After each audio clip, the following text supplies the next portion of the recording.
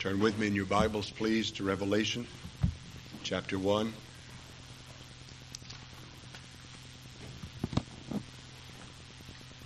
As we continue in our series on the letters of Christ to the 7 churches in Asia Minor,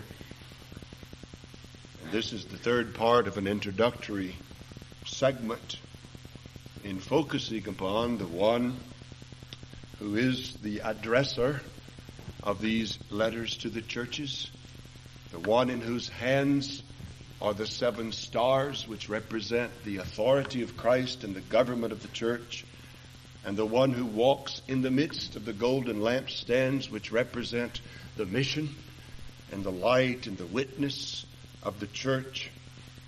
And we are attempting to lay a ground and foundation for the seriousness of these epistles, for the reason for them, by looking at him who sent them in his love for the church, both the negative and the positive aspects of his address to his people, coming from a heart of love.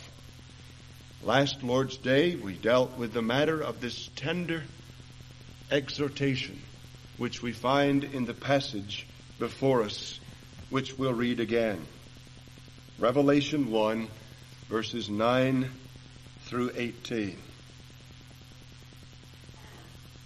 I, John, your brother and partaker with you in the tribulation and kingdom and patience which are in Jesus, was in the isle that is called Patmos for the word of God and the testimony of Jesus. I was in the Spirit on the Lord's day, and I heard behind me a great voice as of a trumpet, saying, What you see, write in a book, and send it to the 7 churches, unto Ephesus, and unto Smyrna, and unto Pergamum, and unto Thyatira, and unto Sardis, and unto Philadelphia, and unto Laodicea. And I turned to see the voice that spoke with me, and having turned, I saw 7 golden lampstands. And in the midst of the lampstands, one like unto a son of man, clothed with a garment down to the foot, and girt about at the breasts with a golden girdle. And his head and his hair were white as white wool, white as snow. And his eyes were as a flame of fire, and his feet like unto burnished brass, as if it had been refined in a furnace. And his voice as the voice of many waters. And he had in his right hand 7 stars, and out of his mouth proceeds a sharp, 2-edged sword. And his countenance was as the sun shining in his strength. And when I saw him, I fell at his feet as one dead. And he laid his right hand upon me, saying, Fear not, I am the first and the last, and the living one. And I was, or I became dead, and behold, I am alive forevermore, and I have the keys of death and of Hades. So again, join me as we ask God's help in the preaching and in the obeying of his word. Our Father, now draw near in your grace to your servant, and may his words be those that would go to the heart of your dear people for their edification, their comfort, their strength, their sanctification, and their usefulness in your kingdom.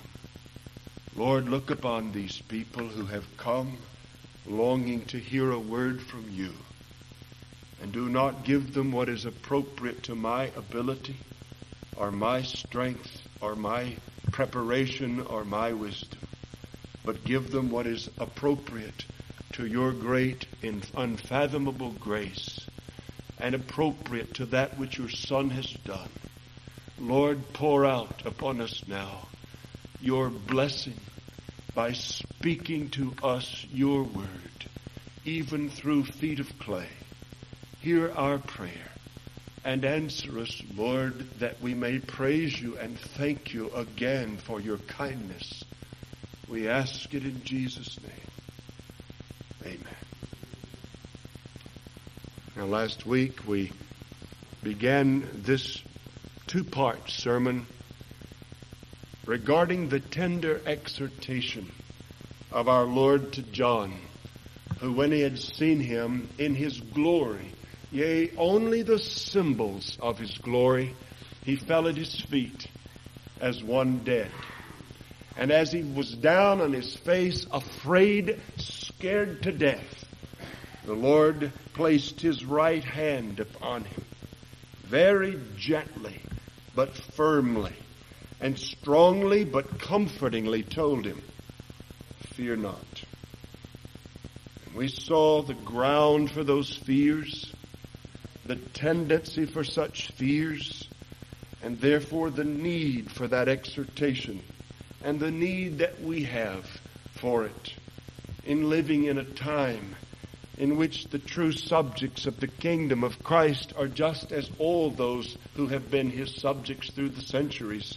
A time of tribulation, a time of trial, a time of conflict, demanding our patient endurance and our steadfastness, and soliciting from us an earnest longing for our Savior's return, triumphantly in delivering us in his power and grace. And we reminded you that through much tribulation we must enter the kingdom of God, and that if we would reign with him, we must also suffer with him. And we underscored that biblical truth that if you're going to be a saint of God, if you're going to follow Jesus Christ, the road is going to be narrow, compressed, and rough. And there are going to be obstacles in the way. The obstacles of the world, who press in upon you, attempting to squeeze you into its mold. The obstacles of your own corrupt heart, which is enough to bring you down at any minute. And the obstacle of the devil himself, who is full time with all his force and anger out to destroy the church of Jesus Christ. And then in the third place, we laid before you the beginnings of the basis for the exhortation, fear not. And the first part of the basis of the exhortation from our Lord to John, not to fear, was the glorious person of Jesus Christ.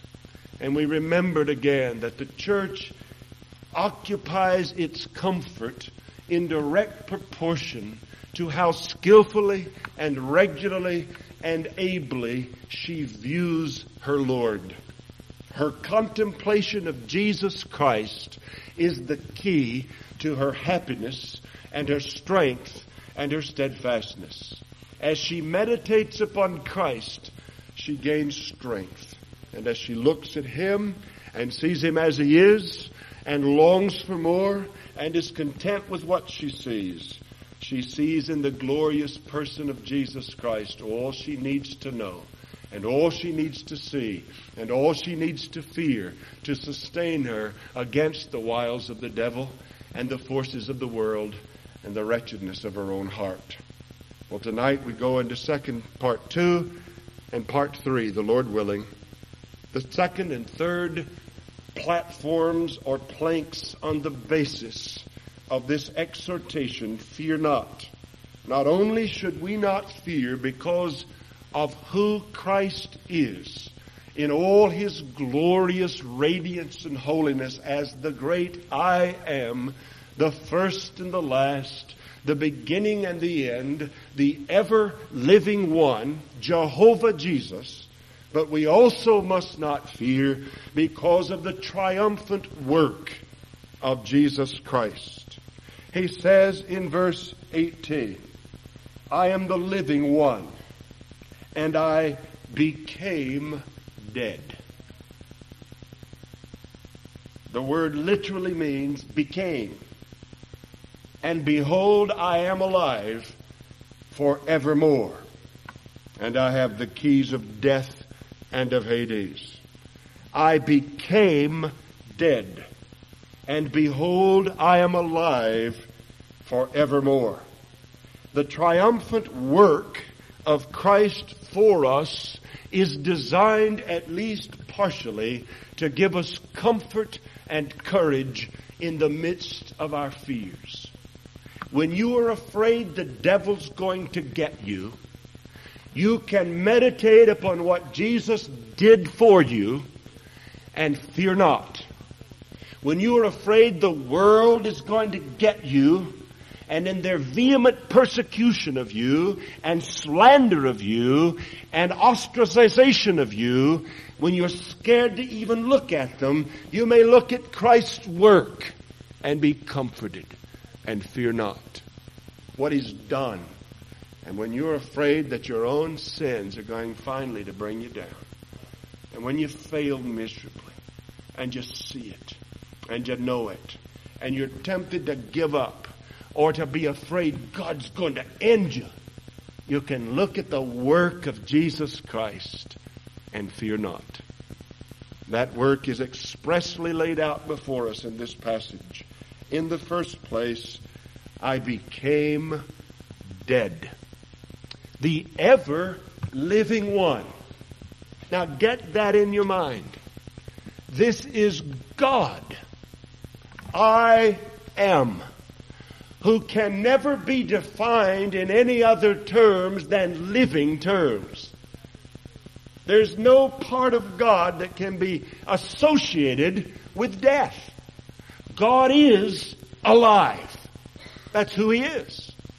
And yet the Lord Jesus, who identifies Himself with that one, I am the living one, also said, I became dead.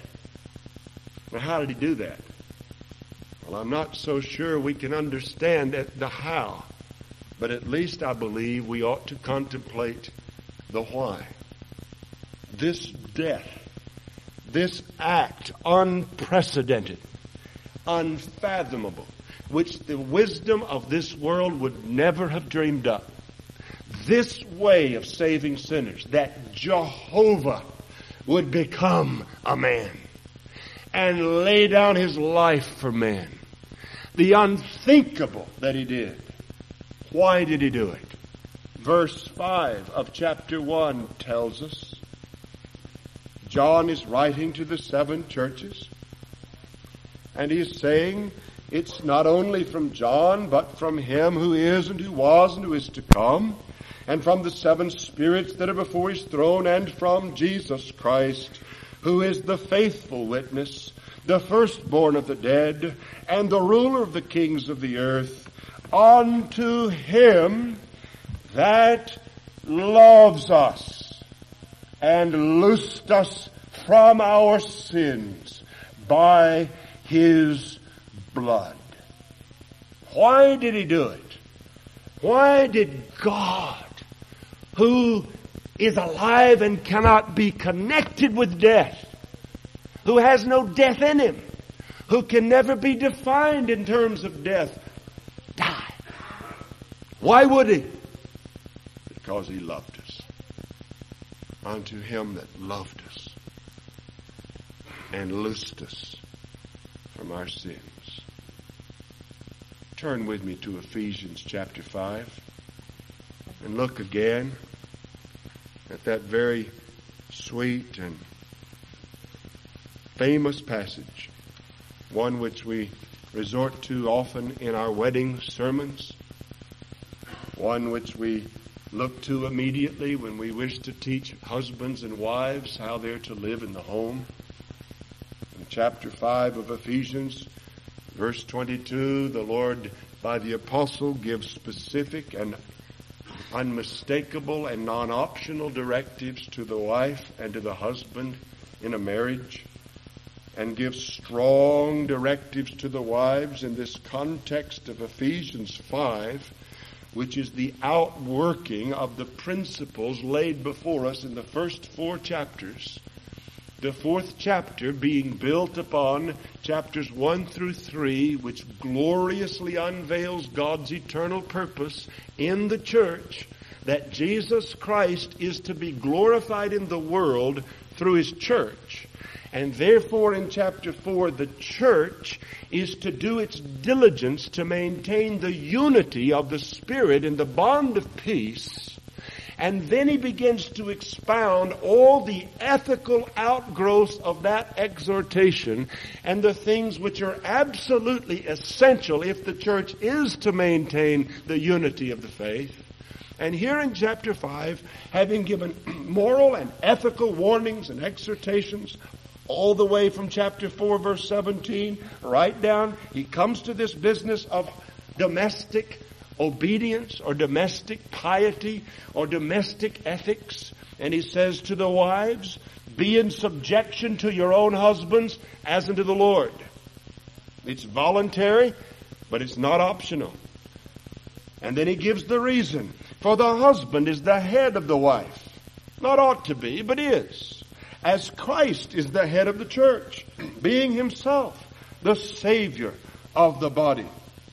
But as the church is subject to Christ, so let the wives also be to their husbands in everything. And then in verse 25, turning to the husbands, he says, husbands, love your wives. Now this is a requirement in a church that wishes to display the glory of Christ in the world, which is the ultimate purpose of the church. And in a church that wishes to have unity of the faith and not to be laid aside by every wind of doctrine and sleight of men, this must be done. Wives must submit to their husbands in everything as unto the Lord, and husbands must love their wives. Now, what is the theological basis for that strong and non-optional exhortation to the husbands? In verse 25 he tells us, as Christ also loved the church and gave himself up for it. The Lord Jesus Christ died for her, for us, because he loved us. Does that old hat to you? When you hear it, does it leave you cold? You say, well, what are you going to tell us new, Pastor? I've already heard that. It's old stuff. If that's old stuff to you, brethren, if it leaves you cold, then stay cold. Because nothing's going to get you warm if that doesn't. Jesus Christ loved us. Us. The way we were. The way he first saw us. Not the way he thought we might be, but the way we were. Turn again with me to Galatians chapter 2. As if his love for his people, the church, this great body, which would give him glory in the earth, were too general for us. We carry it further to more specific love. In Galatians chapter 2, verse 20, the Apostle Paul says, I have been crucified with Christ, and it is no longer I that live, but Christ lives in me. And the life which I now live in the flesh, I live in faith. The faith which is in the Son of God, who loved me and gave himself up for me. You see, it's not just that he loved us and died for us. He loved me and gave himself up for me. The doctrine of particular redemption is the doctrine that's precious to the saints. It's not a doctrine that keeps people out of heaven. It's not a capricious doctrine of a God who doesn't love and is not kind. It's a doctrine of a heavenly Father who looks in the orphanage and picks out little dirty brats, unworthy of any parentage, and he chooses to make them his own and to take them home with him and put them in his palace and give them all the kingdom that belongs to him. And in this case, that's everything. And he looks at them not just in earthly, sentimental pity, but in heavenly, spiritual love. But he looks at them one by one. My dear friend, if you are in Christ tonight, it's because he loved you and wanted you. It's because he found delight in you, enough to shed his blood for you, enough to lay his life down for you. He did that because he loved you. Our most popular verse says, God so loved the world that he gave his only begotten Son. So the Lord Jesus Christ came into the world to die for me because he loved me, for you because he loved you. Those of you that belong to Christ, never forget that. Say thank you when you pray that the Lord loved me. Say, thank you, Lord, that you loved me and gave yourself for me. And when you exercise the discipline of that kind of faith, your fears will leave you. At least your slavish ones and your unworthy ones. Unto him that loved us. Behold, what manner of love the Father has bestowed upon us, that we should be called the sons of God. Unto him that loved us. Don't you know who I am? I'm the one who became dead because I loved you. I haven't changed. I still am motivated toward you the same way now that I was when I died for you. In fact, brethren, if you may take it this way, do you expect that after giving his life for you in his love, that now he would take his love away? After what he has invested into you, would now he withdraw his love from you? I am the one that became dead in love for you, and behold, I am alive forevermore, the same I, feeling the same way toward you, judging the same way toward you. I still love you. Now look at three aspects of this death. And the way I want us to look at it is by looking at Philippians, the 2nd chapter.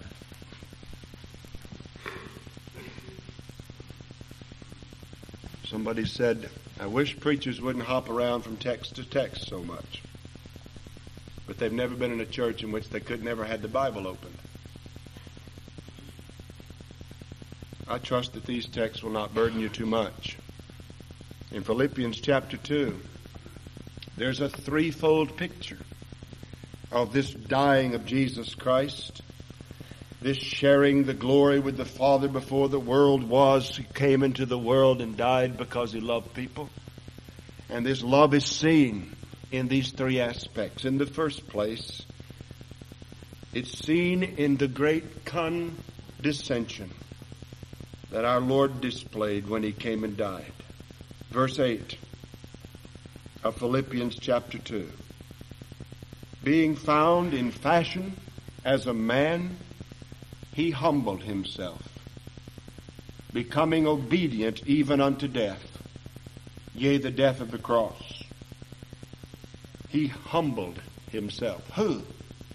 The I Am, who in verse 6 existed in the form of God, but counted not the being on an equality with God a thing to be clutched, held on to, grasped with the fear that he will lose it. Like a little boy or a little girl afraid you're going to take the toy. And you see the tug of war. Or the proverbial monkey with his hand in the jar, holding the little marble, fisted, and he can't get his hand out of the jar, but he won't turn the marble loose for fear of losing it. The Lord did not wish to hold on. He did not see his equality with God, his deity, his glory in the exalted state to be that he should grasp to himself and never lay aside. Why? Because he loved us. And what did he do? He voluntarily emptied himself of those prerogatives he had in heaven, sharing the glory with the Father, so that he might come into the earth and humble himself and later be given glory with the Father at the point of his redeemed people. He now is seen to be glorified in the church for whom he died, whereas before he was glorified with the Father without the church. But so that he might share the glory with us, he left it for himself for a time and humbled himself. Here he was in heaven, and he had the right not to be bothered by us. I tell you, brethren, I have a spirit that is troubled often by a tendency to be irritated at people's problems. Do you? People ever bug you? You husbands ever have a problem with the weaker vessel?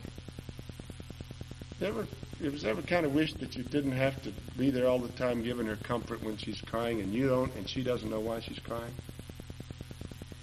Does that ever happen to any of you in your homes? And you're tempted for a bit to say, really, honey, I mean, when are you going to quit this? And something in you doesn't want to love her at that point. You want to bludgeon her. You want to ignore her. What about your little children at 3 a.m?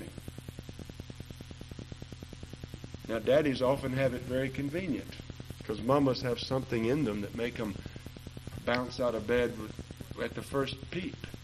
And daddies can sleep through almost anything. But I'll tell you, brethren, I believe that some of us sleep through it because we want to. And sometimes aren't you a bit irritated when you got something big on your mind and a 2-year-old has got something little on his mind and he wants you to understand that it's big on his mind, but you think it's little and you don't want to condescend to bother with the little because you got the big? Does it bug you sometime, and do you flinch when you hear the squeal and the cry while you're trying to carry on a conversation with someone and wah? And does the first thing that well up in you sometime be a little irritation? That's what I'm talking about. Now, before you get too hasty to say, my pastor is irritated at people's problems, put it in the context in which I mean it. I didn't say I'm dominated by it. I just recognize sin when I see it. And I think it may be some of us and the rest of us. Well, what about the Lord? This is God, brethren. He made a perfect place. Said it's very good. He put man and his integrity in a garden and said, have at it. It's all yours. Till it and eat of it and enjoy it and multiply and replenish the earth and rule over it. One tree you may not eat. That's all. I'm giving you a test. Just one little test. One tree. And that man and that woman one day had a problem together, and apparently the gal wandered off from her husband and got in a conversation that she shouldn't have been involved in. And she listened where she shouldn't have listened. And she was beguiled. And she sinned. And when she took a bite of fruit, the human race lost the bliss and the glory and the pleasantness and the beauty and the joy and the happiness and the order and the righteousness. And all the things over which the human race were going to rule became man's enemies. The fields became briar-laden. The brow became sweaty. The back became bent. Childbirth became painful. All kinds of things began to happen because of these little pieces of dust that God had loved and given this privilege to. Now that's what God's looking at in heaven. That's what Jesus Christ is looking at. Here's the Son of God, and here's the Father wanting more sons for the Son to share with His glory. And what does He have to pick from? Sinners. People who don't want to do what God wants them to do. People who love themselves more than God. Who love their pleasures more than God. Who love their own wisdom more than God's commandment. And so here is the Lord Jesus Christ in eternity, knowing all this, willingly and voluntarily entering into covenant with His Father at His own expense, the leaving of His glory to condescend to save that which has already forfeited its rights to victory and glory and blessing, which has no expectation of it and should have been annihilated immediately and started over with. Remember what the Lord said to Moses when the children of Israel went a-whoring after other gods right on the heels of His redemption? He said, I'll destroy them and I'll make me another people with you, Moses. He was doing that to test Moses. And what was the righteous man's gracious response, knowing the doctrine of God's faithfulness and covenant mercies? He said, Lord, if you're going to do that, kill me too. What will the nations say about you if you reject your people? As bad as they are. Well, the Lord Jesus Christ, being in heaven, did not think it a thing to be possessed, but He emptied Himself and humbled Himself. If that's not love, I don't know what is. The condescension of Jesus ought to be enough to strike some of your fears out of you. As one man said in Indonesia, one little boy, and I think I've told you this story in the past. We heard it at a missions conference one time. Missionary went to visit this dying boy. Went out on his little moped and went through the mud, through the back alleys and through the streets and out in the country and back to this little shack. And he went by the bedside and all the family was around. They had called him and said, so the boy wants to see you. He wants to talk to you. And he went and said, what can I do for you? And he said, tell me one more time how far Jesus came to save you. I think you need to remember that sometimes when you start to murmur. When you start getting too big for your britches. When you start thinking it's not worth your time to bend over to help somebody else. How far did Jesus come to save you? And any definition of love that does not include condescension and humbling is a false definition of love. The Lord Jesus has loved me that way. And He's loved you that way. And I trust we'll learn to love each other that way. But in the second place, not only does this becoming dead demonstrate His love for us in its great condescension, but also in His faithful obedience. In verse 8 again of Philippians chapter 2, being found in fashion as a man, He humbled Himself, becoming obedient unto death, yea, the death of the cross. Obedient unto death. Obedient unto death. Obedient against all the temptations of the devil. Tempted in all ways, like as we are, yet without sin.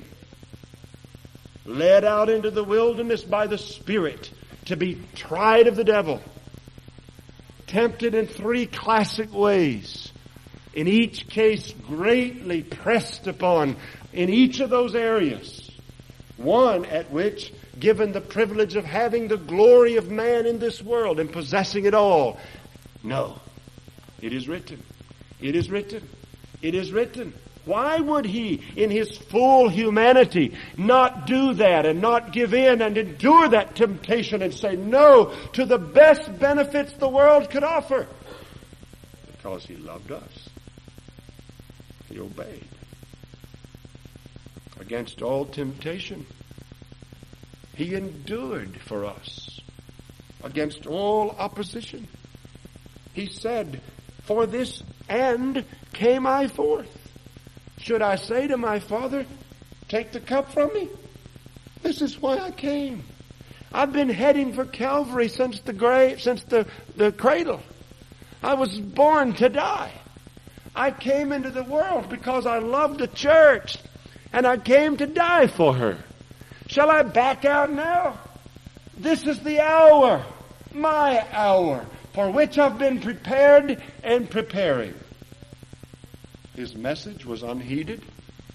Brethren, there were people regularly in our Lord Jesus' congregation professing to believe God, who hated him and never heard a word he said to their own hearts. There were the majority of his hearers who did not like what he said, often pretended to like it for a time to trap him. But in their heart, they were liars, and they didn't like what he said. His message was unheeded. Why did he let go through with that? Why would he tolerate? This is God. You'll never see in our Lord the little nose stick up and the chest stick out and him saying, "Don't you know who I am? I don't have to put up with this stuff." You never see him stomp off in a snit. Even if he prayed all night for these people and doesn't get any sleep all the next day for them and feeds them for free and heals their sick, and then they come and say, "Show us you're the Messiah. Give us a sign." You never see him getting so exasperated that he says, "What's the use?" Obedient. That shows his love for us. His message unheeded, his ministry unappreciated, his person unloved. He knew what it was like to be rejected. He was a man of sorrows, acquainted with grief, rejected of men, despised. He was no big deal, no special thing. He didn't look beautiful. He wasn't a Hollywood actor. He didn't have the muscles of a weightlifter. He was just a Jew in their eyes. John the Baptist came preaching out of the desert, and he was a teetotaler. And they mocked him for being some sort of a fanatic. Jesus came, and he felt comfortable in a party and would have a glass of wine and a bit of goods with the Pharisees or the publicans or the sinners, and they called him a glutton and a winebibber. How are you going to win? What position do you take that's going to gain those people's favor? There's no way out. There's no winning. He went through that knowingly because he loved us. You say, now, this was no big deal for him. Let me tell you what. If you don't like people to hate you, and if it breaks your heart when people despise you and won't talk to you and slander you and gossip about you, and if it hurts you when people stick their nose up to you and talk about you and talk to you and reject you and turn and walk out on you while you're talking, how do you think it feels to the heart of an infinite God? You see, God in his biggerness is not God that doesn't feel. His godness does not eliminate him from feeling. It simply makes the feeling as big as he is capable of feeling it. What does it mean when it says, grieve not the Spirit? What kind of God do we deal with here? Who may be as infinite God grieved. What does it mean? Well, I don't know, but I don't know if I would be able to bear a glimpse at the heart of God grieved. But he endured that, acquainted with grief, in his faithful obedience, because he loved us. Now, I want you to notice, brethren, the Lord says in John 17, Father, I have accomplished the work which you sent me to do. He finished it. He did it. But I want you to notice one more aspect of his obedience. This phrase, obedience unto death. Think about that a minute. Did you know that nobody else in the world can do that? Jesus is the only person that could ever obey unto death. You understand why? Anybody know why? You cannot obey unto death. You can be faithful unto the hour of death, but you don't obey in death. Death is not an act of obedience in sinners. Death is an unavoidable destiny of sinners. Death is the fruit of sin, the wages of sin. You're going to die. You don't have to obey anybody to die. God's never commanded you to die. You just are gonna.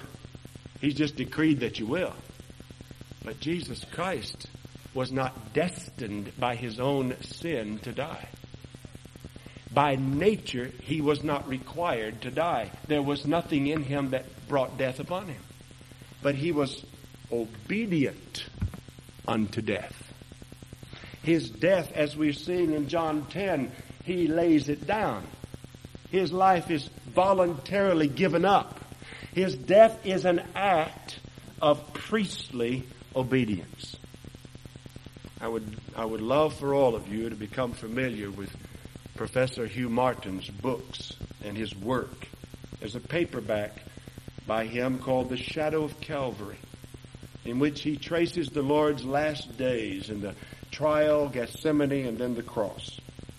But in his introductory comments at the beginning of the book, he again underlines the great passion of his heart in the 19th century to restore to Scotland the old truths about the person and the work of Jesus Christ, especially his high priesthood. And the superior and perennial and preeminent aspect of his high priesthood is that he does what he does as an act of personal voluntary obedience to God. He makes a sacrifice to God. But the difference between his act of obedience in sacrificing and other men's act of obedience when they made their sacrifices is that the one in which he took his hands to sacrifice was himself. You tell me how hard it is to will your own death. This isn't suicide. This is not some manic depressive. This isn't insanity. This is heavenly voluntary love in action. What does it mean to decide to die when nothing in your nature requires it or permits it except your love? And to do it simply because of someone else's refusal to do it. Someone else doesn't want to die, so he lives his whole life trying to preserve himself and his world and his pleasures and his possessions. And so for him, Jesus dies. You define that in terms other than love. But I can't.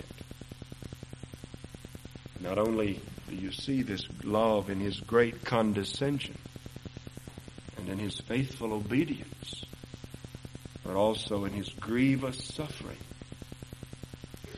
In the same verse, Philippians 2, verse 8, he became obedient unto death, yea, the death of the cross. Anyone familiar with the old Persian habit of crucifixion and then the Romans who adapted it and perfected it? Is familiar that the act of crucifixion is an act of twofold misery. First, it's an act of untold shame. To be crucified and hung out on a tree in front of people who get to come and watch and stare. It's worse in that sense than the electric chair in a private room.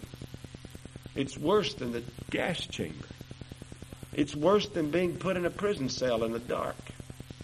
You're laid out in the open view. You're pinned to wood, and you're stretched, and you're not in control, and others control you, and you can't leave, and you can't move, and they watch you while you leave this world against your will.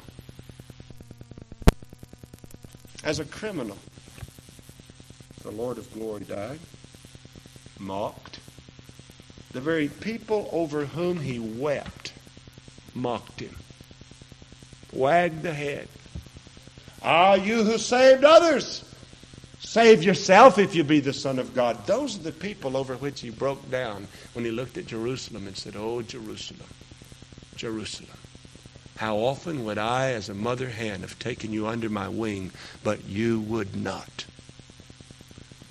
Those people walked by as he hung there, and they wagged the tongue, stuck out the tongue, made physical gestures of mockery to the Creator. He voluntarily went into that because he loved me and you. But it also was excruciatingly painful. Now, we all know about the physical pain of a man whose body is so stretched that eventually it can be described as all the moisture leaving him, his tongue cleaving to the roof of his mouth, his bones aching, his pectoral muscles losing their strength so that no longer can he exhale because the muscles that do that can't do it anymore. And he literally is in the process of suffocating and unable to breathe properly. All kinds of other physiological things go on, and in some cases men, I'm told, live 48 to 72 hours on the cross. They were astounded when they came to the Lord to break his bones so he'd be killed before the Sabbath. He was already dead. Nobody ever died that soon on a cross. But in 6 hours our Lord died. We know why. But the pain physically was enough. But brethren, I am not one to dwell much on the physiological aspects of the cross. I tend to think it gets sentimental and a little bit misses the point. There was a pain that our Lord experienced on the cross that none of us will ever experience. Now, the reason we'll never experience it is because he experienced it. In fact, in the irony of God, the very reason he could not come down from the cross was because he's the Son of God and he saved others. It could not be that he saved others, himself he saves. The only way he could save others was not to save himself. And so in the denying of himself, he died and experienced the very aware experience of God with whom he shared glory forever in the past, from whom he voluntarily separated himself, on whose mission he had come and whose will he had perfectly carried out. That God turned his back on that perfectly obedient Son for the sake of you and me, who've never perfectly obeyed him. Yet, that's love. The world has never seen anything like that before or since and never will. And you and I will never know anything about it except in our own recipients of the blessing of it. Here's God. Now don't forget what the Father felt in putting himself in the position of bruising his Son. It pleased him to bruise him, but it wasn't pleasant to bruise him. And the Father laid the stroke on the apple, the pupil of his eye is what that means. The most sensitive part of our anatomy. The tenderest part, the thing that when touched strikes deep, sharp pain into us. He laid the strap on his own pupil because the Father loved us. And it broke his heart. It broke the Son's heart. My God, why hast thou forsaken me? And the people standing by were so stupid and ignorant, they thought he was calling for Elijah. I wonder if we've ever gotten a glimpse of what our Lord experienced because he loved us. Voluntarily, gladly laid his life down. I became dead. But in the doing of it, there's no fruitlessness in this. There's no frustration in this. The Godhead is not sitting in heaven hoping it all works out in the end. The Lord of glory is not sitting in a corner pouting because somehow it all went awry. The Lord Jesus is not wringing his hands in some sort of diligent searching for a way out of this predicament that has cost him all that and didn't get anything done. No. When he did it, he finished and made atonement for our sins. He died in our place. And when he died, we died. And it's done. I have been crucified with Christ. Nevertheless, I live. When he died, you died. You've died for your sins. You've already paid for your sins. You paid for them in Christ. Your sins are gone. Your sins are gone. You shall not die. You have passed from death into life. Your sins are gone. How do you know? Well, it's confirmed to old John in his old broken down body, separated from his beloved church in Ephesus by exile on Patmos, alone because of the gospel, and he's still living. In his old age, he still hadn't been able to die and go see the Lord. Still hadn't been able to depart. He's still having to continue. Now he's got this last ministry laid on him of writing letters to a bunch of churches, five of which at least were all out of line, had all kinds of problems. His ministry's still not finished. He's even given a message to preach that's sweet to the tongue but bitter in the tummy. And here he is at the feet of Christ, broken in fear. And the Lord looks at him and says, "Fear not. I became dead. And behold, I'm alive forevermore." How do you know he made satisfactory atonement? Because he was raised from the dead. Romans 4 says he was delivered up for our offenses and raised again for our justification.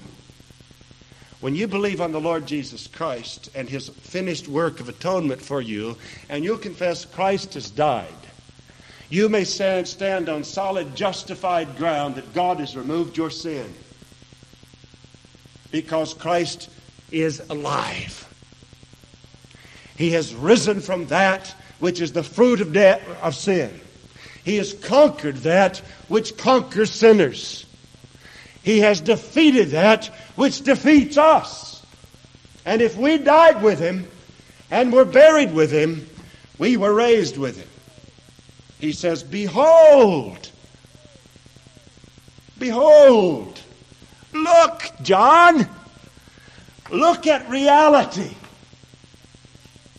He says the same to you in this room in Albany Baptist Church, December 13, 1987. Look. What do you see?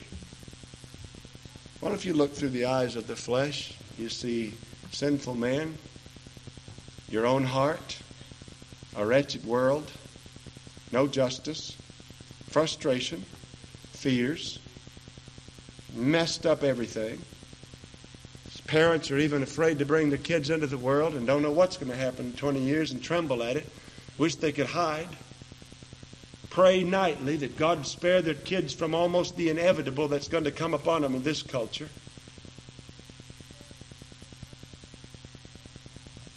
What do you see?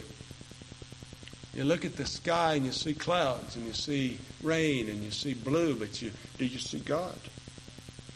Do you, with faith, see the one who is alive forevermore? When you see the overwhelming flood of persecution and trouble, when you see the fears of your own heart, whether the fears that God's going to kill you because he's mad at you, or the fears that somebody else is going to mess up the plan, what do you see beyond that? John, behold, you've seen the golden breastplate. You've seen the white brightness. You've seen the glory of holiness. You've seen the two-edged sword. But look, I'm alive. Cast your believing eyes upon that which is real and true. You know what we are? We're so prone, brethren, to say, well, that's not real. I want to see it and touch it and taste it. I want to have something I can get my teeth into. Brethren, faith is the substance. And faith is the evidence. You want to get your teeth into something, get your teeth into Jesus Christ alive. And sink them in there. And digest it. And praise God for it. He's alive. The unbelievable has occurred. The impossible has happened. What the devil wrought in the garden of God in bringing men to the grave, in breaking their fellowship with God, in gaining in his own hands the power of death, God, as man, has reversed it. The great ends of Satan to destroy God's creation, to inflict perpetual vanity and corruption where once stood the glory of God, to smudge and pollute and taint all existence with the specter of death. And is it not so, brethren? You wake up every morning with the specter of death hanging over you. When you look in the crib, does it ever cross your mind, parents, does it ever? That the days are numbered and that this night might be the last for the little one? When you lie down to sleep at night, does it never occur to you, as we heard again this morning, that this night your soul may be required of you? Death looms over the world, and as we again were told, we've been so conditioned by the media to it that we hardly think of it as anything bad anymore. We see it all the time. It's in the thoughts of our writers and our artists. Satan has put a specter over the world, and he's laughed when he did it.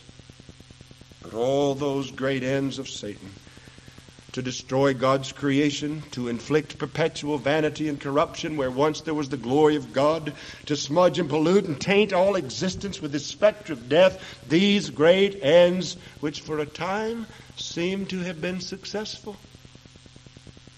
The whole creation has been subjected to vanity, brethren, and frustration. But those great ends have been thwarted by the Lord Jesus Christ, who has begotten us again to a living hope by the resurrection of the dead. You see, there's nothing left unprovided for. There's nothing left to be done except to come and mop up. He's done all that needed to be done for you. Whatever your fears are, whatever your frustrations are, whatever makes you murmur, whatever makes you think justice hasn't been done, whatever makes you afraid you're not going to make it or some you love aren't going to make it, remember, the Lord left nothing unfinished. He loved you. He gave himself for you. Behold, I'm alive forevermore. That's why you don't need to fear. Not only because of what he is as God, but for what he has done for you. Because I live, he said, you too shall live. All you got to get settled is if Jesus lives. Because once you find that out, he says, because I live, you too will live. He ever lives to make intercession for us, to secure us, and to procure for us all that for which he died. What the Lord is doing right now is seeing to it that you get everything that cost him what he experienced at Calvary. Now, I would say, I think it's a holy statement that he has interest and motivation in such things. I think he has a good investment in what he's doing now. Do you not? I believe the triune God is deeply involved and has a stake in this. Do you not? That if you don't get one thing for which Jesus died that he intended for you to get, what does that do to the cross? What does that do to the cost to God? What does that do to the glory of God? What does that do to the name of God? What does that do to the character of God? What does it do to his reputation? If he forgets one thing for which his Son endured Calvary, that's a big forget. He's alive today for you and for me just as much as he was dead then for you and for me. If indeed he died in love for me, with definite, eternal, and blessed and glorious ends in view, how much more now that he has triumphed over the grave and lives is he living for me for whom he died? What do you doubt about it? You know what the Lord meant when he looked at those apostles who had watched him do the signs of God. And he said, "O ye of little faith." Where is your faith? Has God taken his eye off the world so that things are going awry and he's forgotten you in the process? Is the injustice that you're enduring a result of God's slipping on the job? Not if Jesus died for you and is alive. Fear not. Fear not, little flock. Your Father knows what you have need of before you ask. The hairs in this room, all the hairs in this room are numbered in heaven. I told my children, let not your heart be troubled. You believe in God, believe also in me, the Lord said. In my Father's house there are many resting and abiding places. I am going to prepare a place for you. And if I'm going to prepare a place for you, I will come again, and I will receive you unto myself, that where I am, there you may be. Behold, I'm alive forevermore, and the whole business of my occupation is this: I am preparing a place for you. Brother, if that's all you get, that's all there is to be had. And it certainly ought to be all you would want. And if you want more than that, may you and your money perish with you. If you want more than that, may you and your pleasures die with you. Because all you're going to get with Jesus is all he has. And all he is. Forever, as long as he has it and as long as he is it. That's all you can expect to get from God. What he is and what he has. What do you want more than that? What are you willing to trade that for? And if you have that, where's the rejoicing? Where's the praise? Where's the gratitude? Where's the love? Where's the service? Where's the giving? Where's the dying? Where's the slaving? Where's the denying? Where's the giving with all your might and doing with all your might and doing and eating and drinking and whatever you do to the glory of God? Where is it all? He that spared not his own Son, but freely delivered him up for us all, how shall he not also with him give us all things? In the light of that, what have you given? What are you planning to give? Oh, not to save yourself.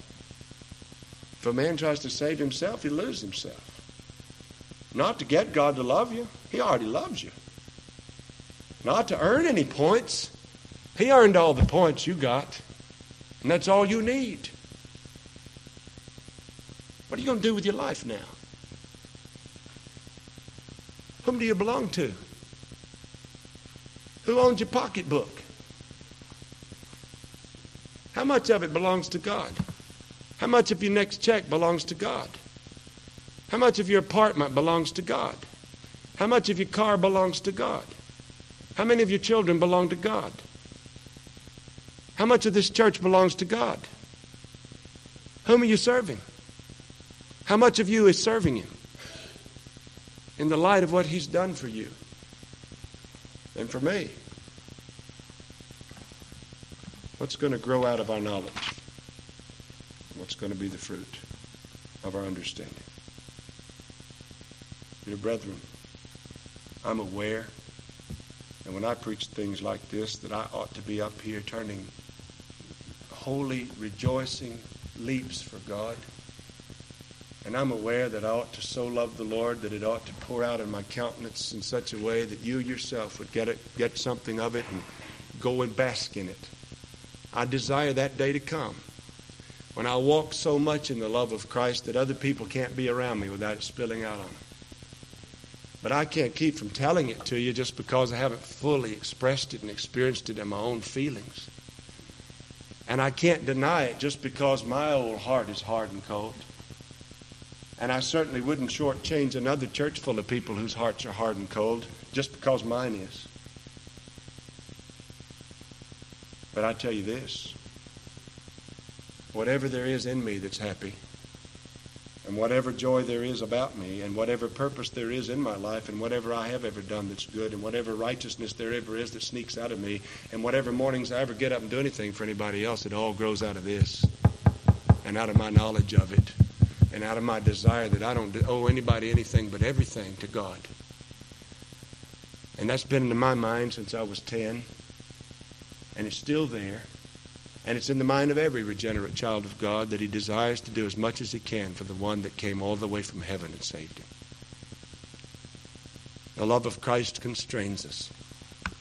For we thus judge that if one died for all, then all died. And that he died for all, that they which now live should no longer live unto themselves, but unto him who died for them and rose again. Let's pray.